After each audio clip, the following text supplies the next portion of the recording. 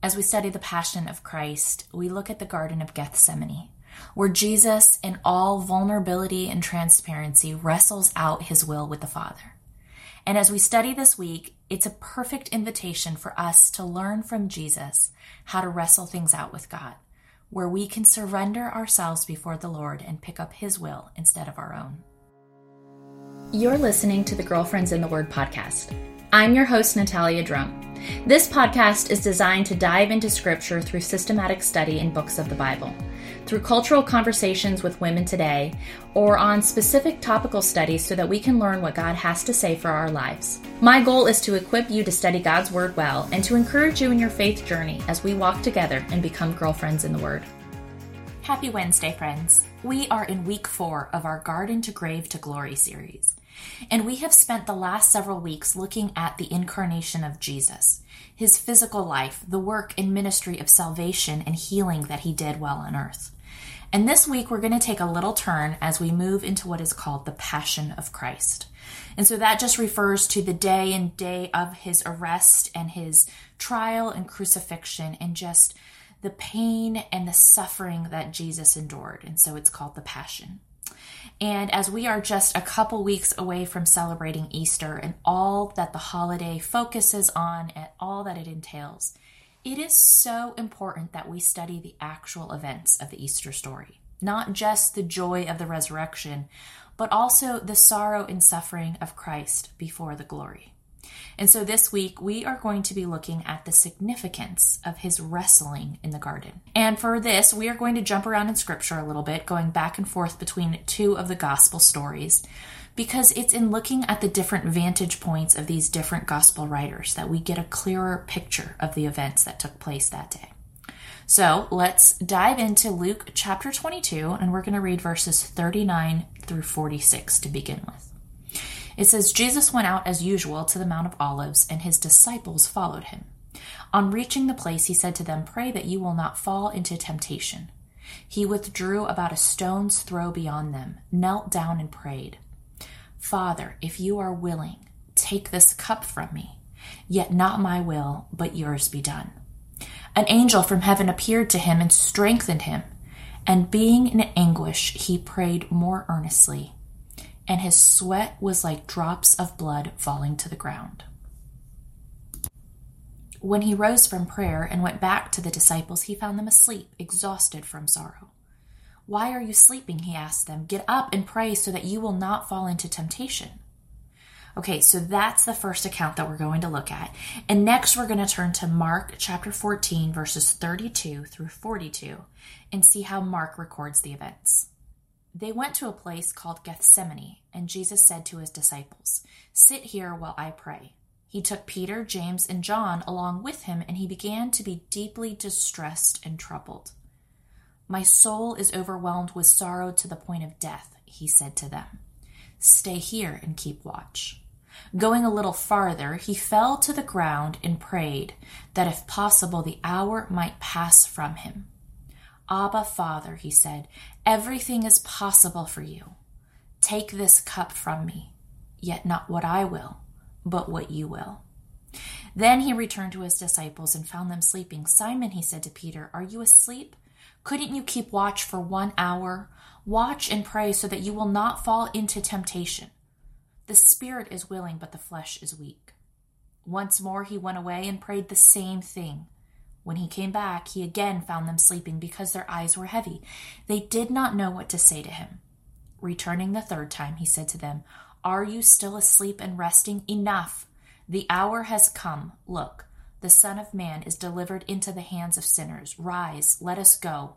Here comes my betrayer." Now, I don't know about you, but these passages, they kind of give me chills and they make me pause. They're heavy and they're holy. And I don't want to rush over them this Easter, because in these texts, we see the true humanity of Jesus. He's suffering emotionally and mentally as he begins the process of walking to the cross far before he's even betrayed. Did you catch the pain in the text? Look at verse 34 in the passage from Mark. It says his soul was overwhelmed to the point of death. This is the suffering of Jesus before he's even started the process of the arrest and the trial and the beatings and the crucifixion. Just the knowledge of what lay ahead of him was enough to crush him. Honestly, I struggle through these verses because there's something in me that desperately wants it to stop.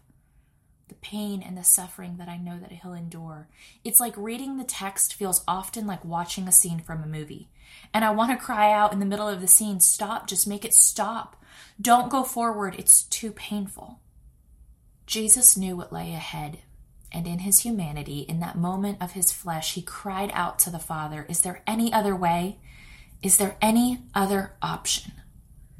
And in my mind's eye, I see his face pressed to the cool ground in that night. He's wrestling in the garden. And this may be the most crucial garden moment of Scripture. Because as Jesus cried out to the Father in the Garden of Gethsemane, he conquered what Adam failed to do in the Garden of Eden. You see, the garden scene in Gethsemane parallels the garden scene in Eden we find in Genesis. A man faced with an impossible choice, his will or following the will of God. It's a moment of total surrender. Adam failed because he chose his will, and he didn't surrender to the Father. Adam ate what was not his to eat. Adam chose his will over the Father's will. Jesus did the opposite. He surrendered his will, and he took what he didn't want to take, the mission ahead of him.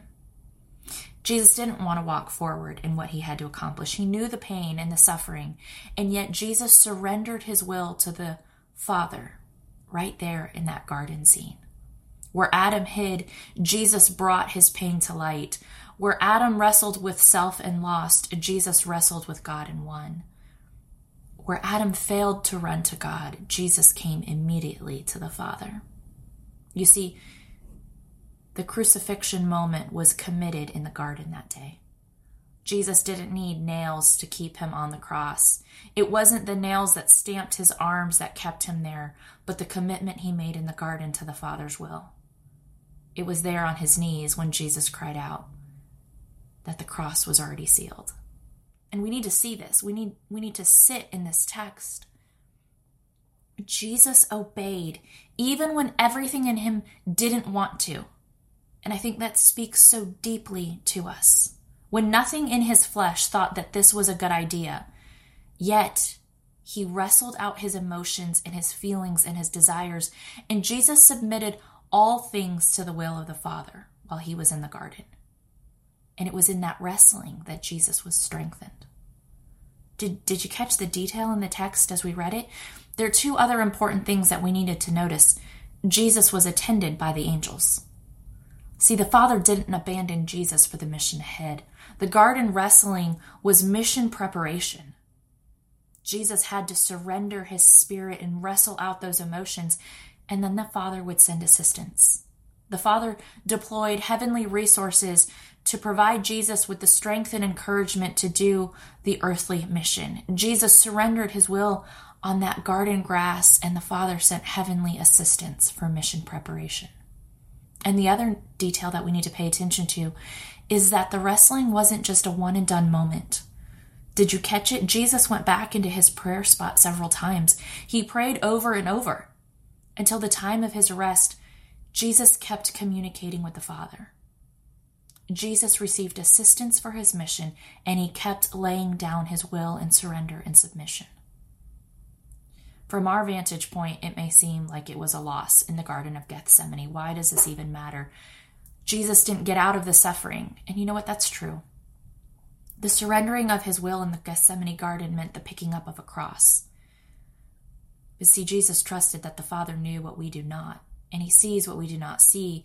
And he knows the things that we can't comprehend. Specifically, that for Jesus, there could be no crown without the cross. That there could be no glory without the grave, and that all started in a garden, and that there could be no joy without first enduring the sorrow. And what will look like defeat from the vantage point of earth will often be victory from the vantage point of heaven, and we just need to wait for the Father to work out his will. And in the meantime, we don't need to fear the wrestling. So what does this mean for you and I this week as we reflect and study and think about this passage? And that's a great question. First, I think it is so important that we study the wrestling of Jesus because it gives us a greater appreciation for the gift of salvation. When we see the human element to the price that he paid for us, it reminds us of the cost and the weight of our sin. Second, it reminds us that we have an invitation to wrestle with God. Jesus comes to the Father with all of his emotions and his desires and his fears, and he says, "Is there any other way?" And then he surrenders. And I think as sons and daughters of the Most High God, we have to remember that we have access to the Father through Jesus Christ, and God is okay with us wrestling with him. He's big enough for us to ask the questions where we can come to him and say, "God, is there any other way? Are you sure this is your will?" Because ultimately, wrestling allows us to work out our emotions and our fears and our pain in the presence of the Almighty. And it leads us to the place where we can say, "Okay, God, I'll lay my will down and I'll trust your will. I'll surrender to you." Finally, we must see that the wrestling and the surrender doesn't ever leave us empty and abandoned. God sends exactly what we need when we need it for the assignments that he gives us. Jesus needed angelic assistance to strengthen and encourage him. And while we don't know the details of which angel came to him or what the angel said or did or offered, we do know that Jesus got what he needed for the mission ahead. And the same principle applies to us today. God is faithful to provide what we need when we need it. And when we surrender ourselves before the Father, when we pick up his will instead of ours, God is faithful to send the assistance we need for mission success.